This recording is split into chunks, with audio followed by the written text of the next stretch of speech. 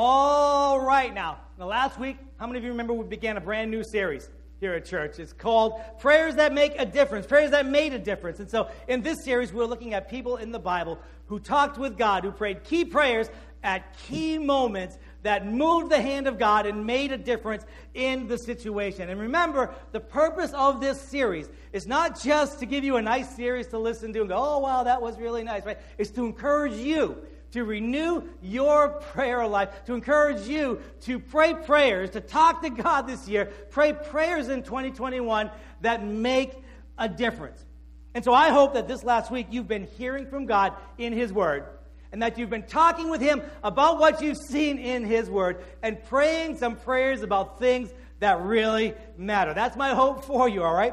And so this week, we're going to be looking at a guy in the Bible whose name is Elijah. So would you all turn with me for a second to James chapter 5. And while you're turning there, let me ask you, when I bring up Elijah the prophet, what do you think of? What images come to your mind? Do you think of the guy who stood before kings? Do you think of the guy who stopped up the heavens by his prayer life and who then later caused it to rain by his prayer life? And do you think of the guy who raised a widow woman's son from the dead? Or maybe the guy who, in that great contest with the prophets of Baal, 450 prophets of Baal, the guy who called fire down from heaven. Or maybe the guy who, when it was his time to go on to the other side, instead of dying like everybody else does, instead a chariot of fire showed up and gave him a personal ride to the other side. Do you think of a guy like that? Do you think of a man who's just different than other people, a man who's just on another level spiritually? Well, look at James chapter 5, verses 17 and 18 for a second. He says this: Elijah was a man with a nature like ours. And some translations say that he was a man just like us. And he prayed earnestly that it would not rain, and it did not rain on the land for 3 years and 6 months. And he prayed again, and the heaven gave rain, and the earth produced its fruit. And so James, in this passage that these verses are taken from, he's calling the church, that is the redeemed people of God, he's calling them to prayer and to worship, to communication with God. So in verse 13, he had said, is anyone among you in trouble? Well, let them pray. And then he went on to say, is anyone happy? Well, let them sing songs of praise. And then he says, is any among you sick? Well, let them call the elders of the church to pray over them. And so whatever is going on in your life, whether you're in trouble or whether you're sick or even if you're happy and things are going really great, whatever's going on in your life, you should be communicating with God in prayer or in worship or in praise, right? He's pretty much saying that whatever's going on, pray, communicate with God. And to encourage them that way, he then uses Elijah, the great power prophet Elijah, as an example. Now, don't rush over that. It might be easy to rush over that, right? But this is really big. This is huge. Because it's easy to look at people in the Bible as if there's something other, right? To look at these great heroes of the faith, the apostles and the prophets and these other heroes of the faith as though there's something other. Like they're on some spiritual plane up here that we can never attain to. But the apostle Paul said that all of these things in the Old Testament happened to them as examples for us so that we would know what it is to live a life of faith, to live faithfully before the Lord. The author of Hebrews, he lists all of these amazing people of faith in Hebrews chapter 11, God's hall of faith, not so that we can just marvel at them and go, oh, wow, isn't that amazing? Isn't that just awesome? But it's so that, he says, we can throw off everything that hinders us and the sin that so easily besets us, and run with perseverance the race marked out for us, fixing our eyes on Jesus, the author and perfecter of our faith. And so James says that Elijah is our example. So I want you to notice two things in this passage about Elijah, and then we're going to look a little bit more closely at the prayers that he prayed. All right. So first, notice this. First, Elijah is a man with a nature like ours. He's a man just like us. He's not so different than us. He has the same challenges. He has the same motivations. He's got the same internal stuff going on inside him that we have to deal with, right? And what that tells us is that he's not superhuman. The prayer life and the communion with God that he had is not something that's unattainable. It tells that if our prayer life is lacking power or if it's lacking intimacy with God, it's not because we don't have the capacity for those things. It's something else. Elijah's just like us. And then look at the phrase, he prayed earnestly. The language there is literally that he prayed with prayer, or that praying he prayed. It's kind of a Hebrew figure of speech that means earnestly or fervently or intensely. It's like when Jesus told his disciples, with desire I have desired to eat this Passover with you. Right? It means earnestly and fervently that he had desired to eat that Passover with them. Earnestly and fervently, Elijah prayed. There was some intensity to the prayer. And, I don't think that we should interpret that to mean that, there's some secret that if I just reach the right pitch or the right fervent pitch, then that's when God will notice. Or if I do the right contortions, then God will notice me then, or something like that. I don't think we should interpret it like that. But I do think we should interpret it to mean that there should be some degree of intensity, some degree of earnestness and fervency in our prayers. Our prayers shouldn't be kind of lackadaisical, laissez-faire kinds of utterances, right? And notice that when James says this, about this earnest prayer, this fervent prayer, it's in the context of praying over somebody who's sick, in the context of praying over someone who's in trouble, or when you're in trouble. That's the context of it. Can I tell you, boy, if I never hear another prayer again that sounds something like, oh, dear God, you see this horrendous, terrible situation this person is in, so would you please consider the possibility of putting it on heaven's agenda to consider doing something about this sometime in the future. But in the meantime, would you just help give them the grace to deal with all the agony of all this, and maybe help them find the right doctor and the right medication so that some of the symptoms can be abated a little bit? Oh my goodness, dear Jesus, please give us a little more faith than that. Somebody say amen to that. When people come for prayer, right, for healing, for those types of things, they've already been to a doctor. I mean, they know about doctors. They don't need us to tell them about doctors and those types of things. And God bless doctors and nurses, right? Amen? And for the wisdom that God gives them, they're a blessing from God. But when they come for prayer, let's go with fervency to the King of Kings and the Lord of Lords and ask Him to get involved. Amen? Amen. And I know that, there's a place.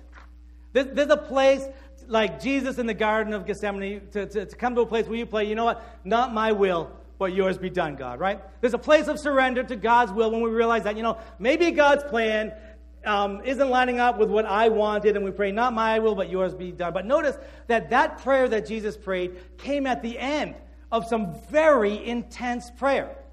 Right? So it comes at the end, not at the beginning. We don't use that as an excuse to skip over intense and fervent prayer. Amen. Someone say amen. Praise God. That's good preaching.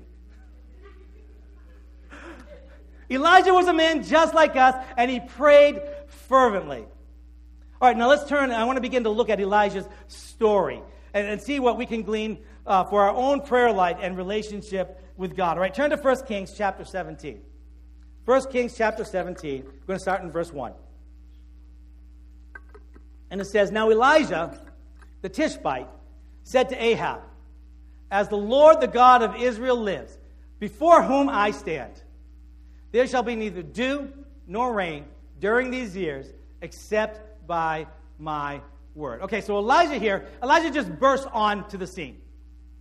I mean, this is the first mention of Elijah in the Bible, and we find that he's confronting the king of Israel. And he's giving him a revelation about what is about to happen in the land. And this was a time of spiritual darkness. The people had forsaken the covenant. They had forsaken God. Ahab was a wicked and self-absorbed king. And his wife, Queen Jezebel, was a wicked, conniving, manipulative power behind the throne who hated God and despised his people. So it's a difficult and it's a dark time in the land. And God here announces to the king that he's stepping in. There's going to be a judgment coming. And he wants the king to clearly understand that what is about to happen is from his hand. He wants to get his people's attention in the hope that they will turn back to him and that his hand of favor can return to them. And so notice a few things about this. First, look at the phrase, before whom I stand. So the idea is this. When an official stands before a king, he stands there for two purposes, for two reasons. The first is to hear what the king says, to hear what the king wants, what are the king's wishes. And the second is to then go out and make that happen, to go out and perform the king's wishes. It's kind of like when the angel Gabriel appeared to Zechariah to announce the birth of John the Baptist. And Zechariah had some trouble believing, and Gabriel said to him, I am Gabriel, and I stand in the presence of God. And I have been sent to speak to you and tell you this good news. It's kind of like Gabriel saying, I'm not here because it's my day off and I just want to mess with you. He said, I got this by standing in God's presence and have come here because of that, to give you this message. This message is direct from him. And so the idea, when Elijah says, before whom I stand, he's saying that this message is not just something that I'd like to see happen or some idle threat meant to scare you. He says, I received this by standing in the presence of Almighty God. This is God's pronouncement. I'm just here to make sure that you get the message. And so if we're going to pray prayers that make a difference, we need to stand in the presence of God. Hear what God has to say. That means we don't just rush into him with like a laundry list of things that we'd like him to do, kind of say, hey, God, I've got this list here. I'm just going to leave it right over here. Okay, and you just get to it like when, as soon as you can. And, hey, listen, I'm kind of busy, so I'm going to run out here. And, hey, love you, and I'll see you tomorrow, all right? That's not standing in the presence of God. We need to enter his gates with thanksgiving, enter his courts with praise. Then we need to listen to him in his word. We need to do like the psalmist did when he said, I will listen to what God the Lord says. Then we lay our requests before him. Okay, that's the scriptural pattern, right? That's why Jesus taught his disciples. When his disciples wanted to know how to pray, first he says, Our Father who art in heaven, hallowed be your name. That's praise. That's worship. And then he says, your kingdom come and your will be done. That's listening to God, listening to his purposes, saying, God, what are your ideas for my life? And then it says, give us this day our daily bread. That's requests and petitions. And surely, we do eventually get to requests and petitions. God wants to hear them. I mean, he loves you. He cares about you, right? He says, cast all your cares on me because he cares for you. We get to that. But first comes worship and praise, then listening to the word of God, and then request. And I believe that if we'll get this right, if we'll get this pattern right as the body of Christ, as the redeemed people of God, it will go a long way to helping us pray prayers that made a difference in 2021. Elijah says, received wisdom from God in prayer about what was going on in his world. When you're hearing from God in his word, when you're communicating with God in prayer, when you stand before God, like Elijah did, one of the things that you'll find often happens is that God gives you wisdom. God gives you insight into stuff that's going on in your world. And I'm not talking here, by the way, about wild prophecies and things like that. I mean, I think I've had just about enough of wild prophecies that people make, and everyone's following this prophet or that prophet, and they don't come to pass, and then they just go on to the next thing and ignore that, right? I'm not talking about those types of things, right? I'm talking about hearing from God in his word and letting the Holy Spirit apply that to your situation. And then next, notice this in this verse, that Elijah is speaking to the king. That is, to the representative of the culture, of the nation. God wants the nation to know what's going on here. Now, you may not ever speak to a king, right? You may not speak to the president or to senators or to representatives or governors or even local representatives. You may never speak to them, right? You may never have any FaceTime with them. But God does want the body of Christ to speak to our culture, to speak to the nation, as it were. He wants the people of the nation to understand what He is doing. He wants the people who surround us to understand that He's calling them, that He loves them, that He's got grace and mercy and kindness for everyone who will turn to Him in humility and repentance and faith. God wants them to understand that, to understand what's going on in the world. And, you may not stand before a king, but all of you will stand before someone. All of us interact with people. And the question is, will you stand before the culture in your own wisdom, in your own ideas, in your own strength? Or will you stand before them like Elijah did, having stood before the presence of the Lord Almighty, the King of Kings? The body of Christ stands in the presence of our culture to communicate God's message. And then next, notice this as well. Right? In this case, the announcement from Elijah wasn't good news.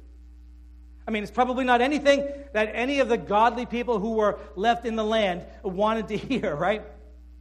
It wasn't anything that they were praying for. I mean, who prays for 3.5 years of drought? Any of you ever prayed a prayer like that? Right? Who prays that the economy will be terrible? None of you have prayed anything like that before, right? I mean, no one's praying for that, right?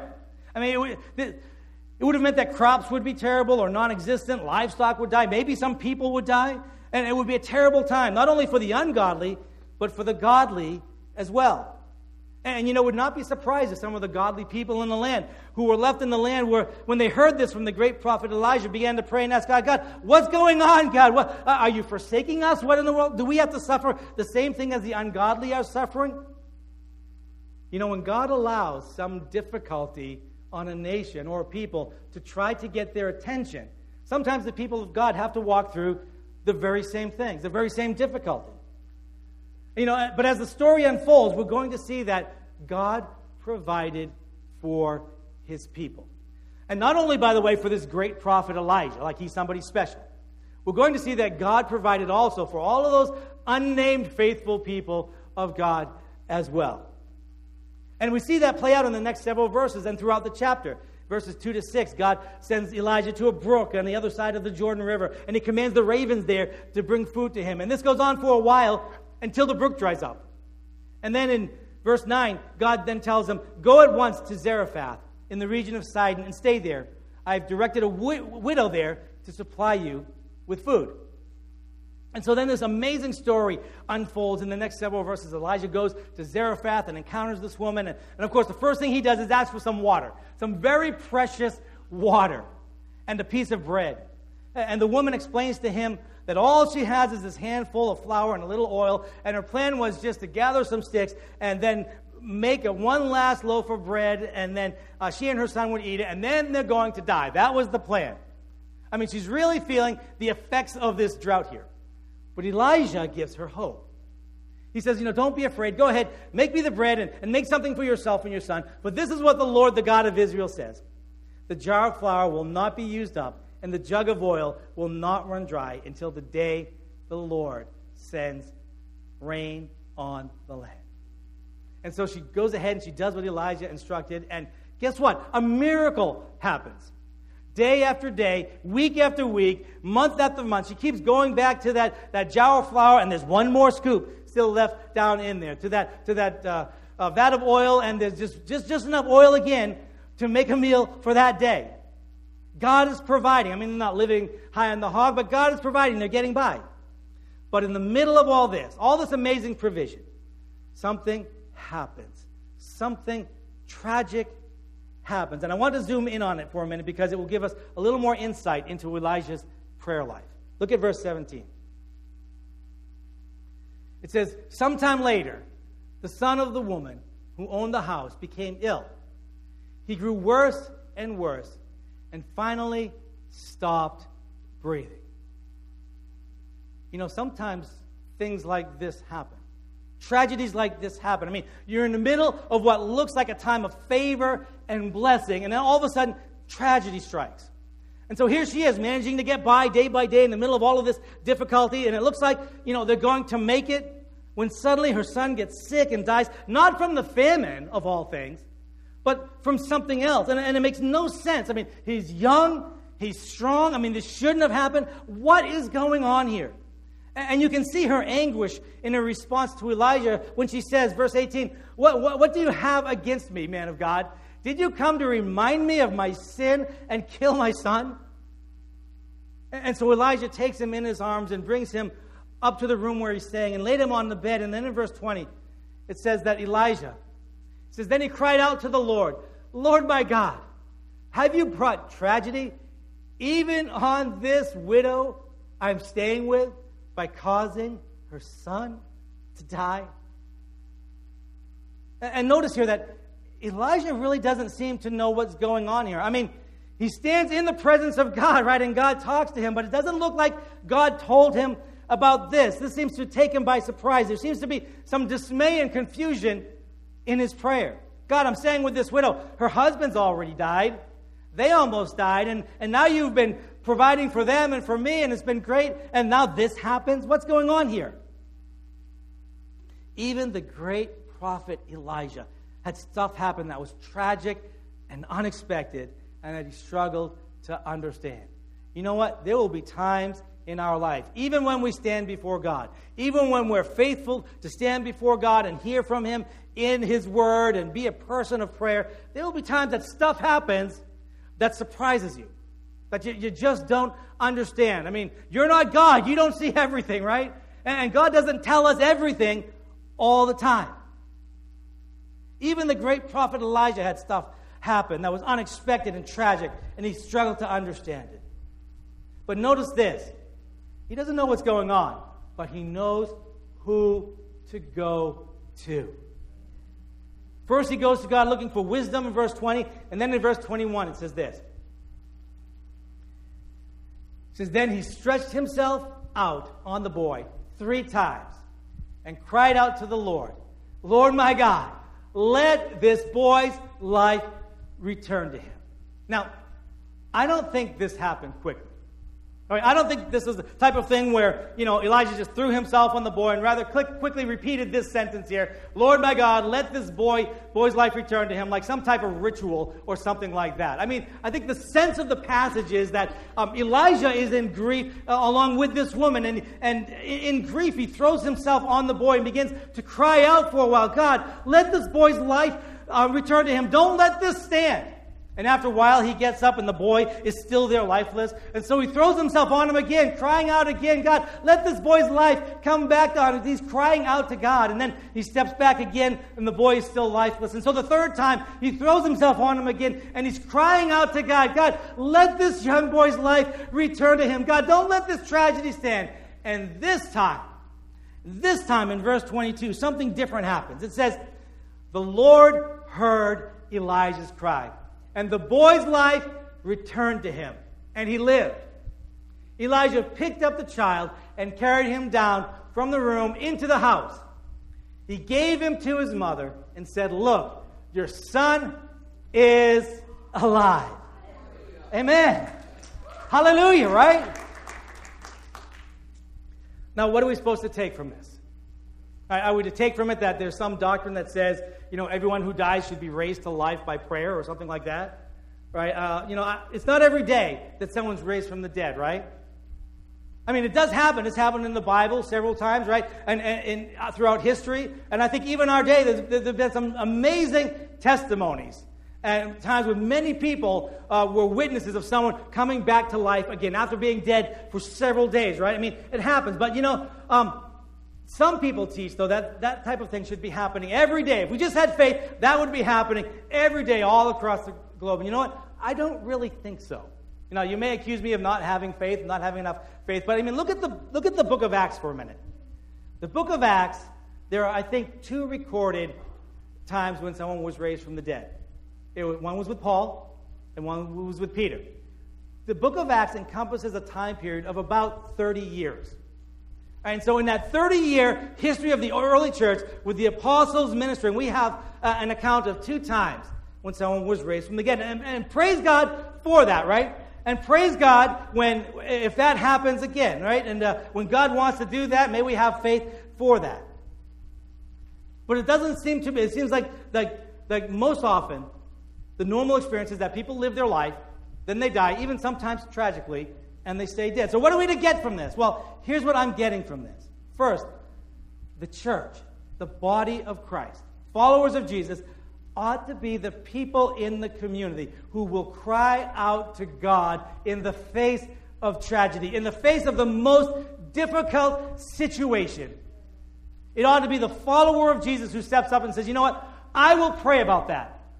I believe there's a living God in heaven who cares for you, who cares for this situation, and I'm going to pray and talk to God about that. It ought to be the body of Christ that's known for that. We cry out for that. And not only, by the way, for those in the church, but also for those outside of the church. Look at this situation. This widow woman, she's not an Israelite. She wouldn't have been considered one of the people of God. But yet Elijah prays earnestly and intensely for her and for her son, has compassion on her anyway. You know, when the people in the world who don't know God are facing difficulty and tragedy and calamity and trials and whatever else is coming against them, it ought to be the follower of Jesus who steps up and says, I will cry out to God over this for you.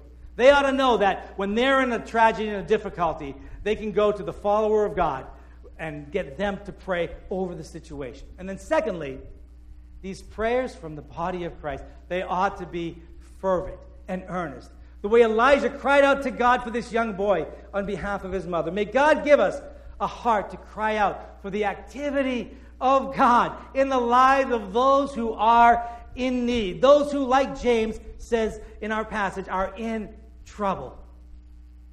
You know, in our passage, James says that we should pray for one another. In Galatians, it says that we should bear one another's burdens. In Hebrews, it says, remember those in prison as if you were in prison with them. Paul says that after you put on the full armor of God, you should pray in the Spirit on all occasions with all kinds of prayers and requests. And with this in mind, be alert. Always keep on praying for all the Lord's people. We should pray much. We should pray for many people, believers and non-believers alike. We should pray passionately and earnestly and fervently in the power of the Spirit to the living God. All right, I want you to see just a little bit more in this story, and then we're going to close until next week. Turn the page to chapter 18. Chapter 18, we're going to begin in verse 1. It says, after a long time, in the 3rd year, the word of the Lord came to Elijah. Go and present yourself to Ahab, and I will send rain on the land. So Elijah went and presented himself to Ahab. You know, and I love how this plays out. Right? I want to continue reading it because I think the story is really great. Going on, it says, now the famine was severe in Samaria, and Ahab summoned Obadiah, his palace administrator. Now here's a new guy, Obadiah. Well, who's this? Well, it's going to tell us. Obadiah was a devout believer in the Lord. While Jezebel was killing off the Lord's prophets, Obadiah had taken 100 prophets and hidden them in 2 caves, 50 in each, and then supplied them with food and water. Now, that's something. I mean, Obadiah has my respect here. Obadiah, he's like the king's chief of staff. And his bosses, the king and queen, are wicked and vile people. They hate God, they hate Yahweh and his covenant, and they're trying to systematically remove the worship of God from the kingdom and eliminate those who teach the worship of God from the kingdom. And Obadiah is in jeopardy just by being a devout worshiper of the Lord. But he multiplies that danger 100-fold by hiding 100 of the Lord's prophets. And not only that, but he provides them food and water. I mean, think about it. That must have been pretty difficult. I mean, how do you hide the fact that you're providing 100 people in hiding? When you see that in the next couple of verses, the king himself is looking throughout the land for water so that his livestock won't die. I mean, he's really putting himself in harm's way here. The king's looking for water, and Obadiah is giving it to those the king hates. I mean, this is kind of like Oskar Schindler here, if you've ever seen Schindler's List. This is like those people, these Christians in Nazi Germany who hid Jewish people from the Nazis and helped them to escape. And so I'm impressed with this guy, Obadiah here. And then going on in verse 7, it says, as Obadiah is walking along, Elijah met him. Obadiah recognized him, bowed down to the ground, and said, is it really you, Elijah? And so he's happy to see him. Elijah is a sight for sore eyes, right? And so Elijah responds, yes, go tell your master, Elijah is here. And Obadiah really reacts negatively to this. He says, what have I done wrong, that you are handing your servant over to Ahab to be put to death? As surely as the Lord your God lives, there is not a nation or kingdom where my master has not sent someone to look for you. And whenever a nation or kingdom claimed that you were not there, he made them swear that they could not find you. But now you tell me to go to my master and say, Elijah is here? I don't know where the Spirit of the Lord may carry you when I leave you. If I go and tell Ahab, and he doesn't find you, he will kill me. Yet I, your servant, have worshipped the Lord since my youth. Haven't you heard, my Lord, what I did while Jezebel was killing the prophets of the Lord? I hid 100 of the Lord's prophets in 2 caves, 50 each, and supplied them with food and water. And now you tell me, go to my master and say, Elijah is here? He'll kill me.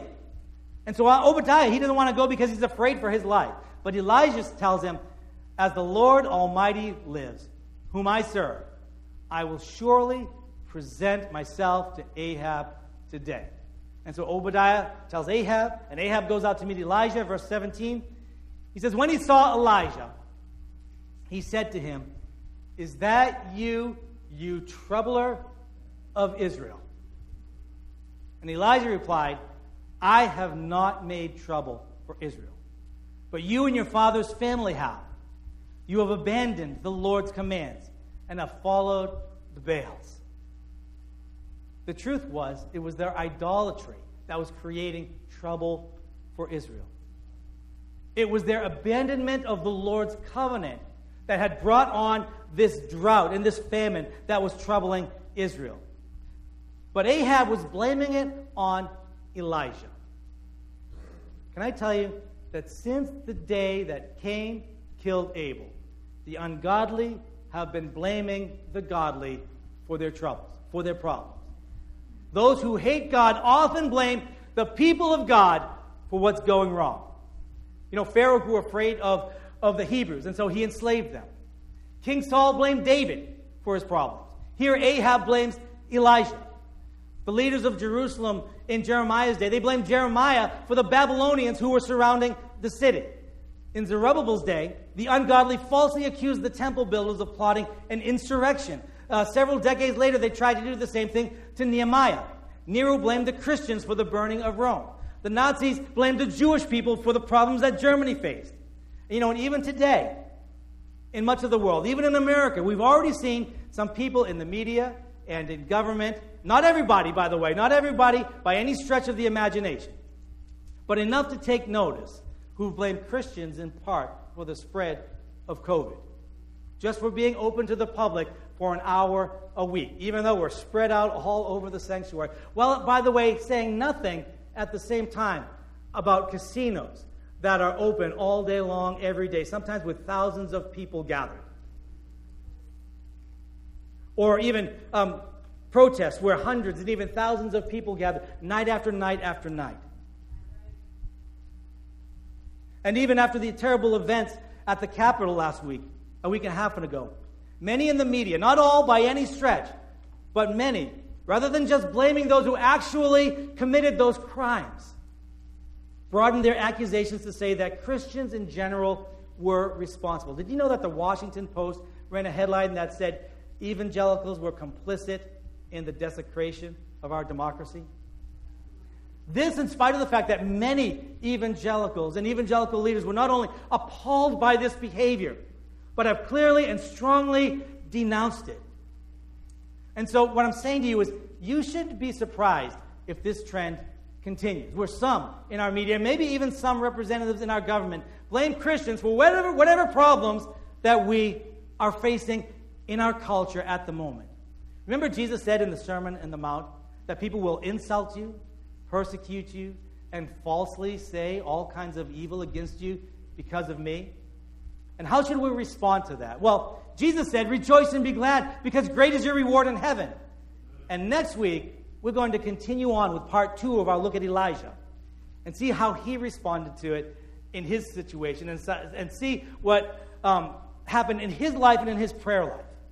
But in the meantime, I want you to remember this week that Elijah was a man just like us. And so let us be a people who pray just like Elijah.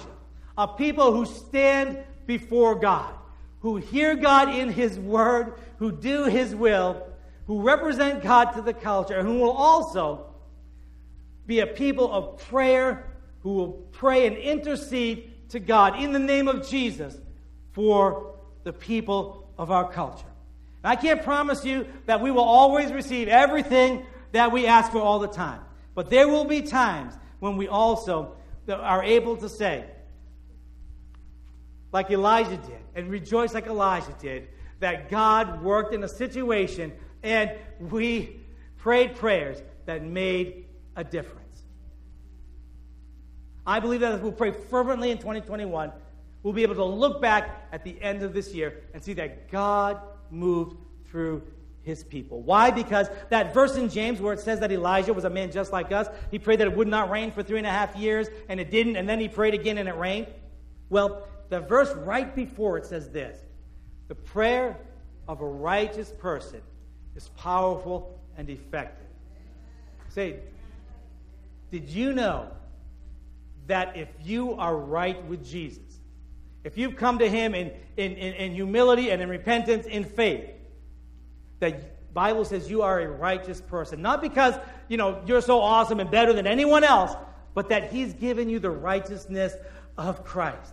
And He's moving in your life. And here it says, the prayer of a righteous person is powerful and effective.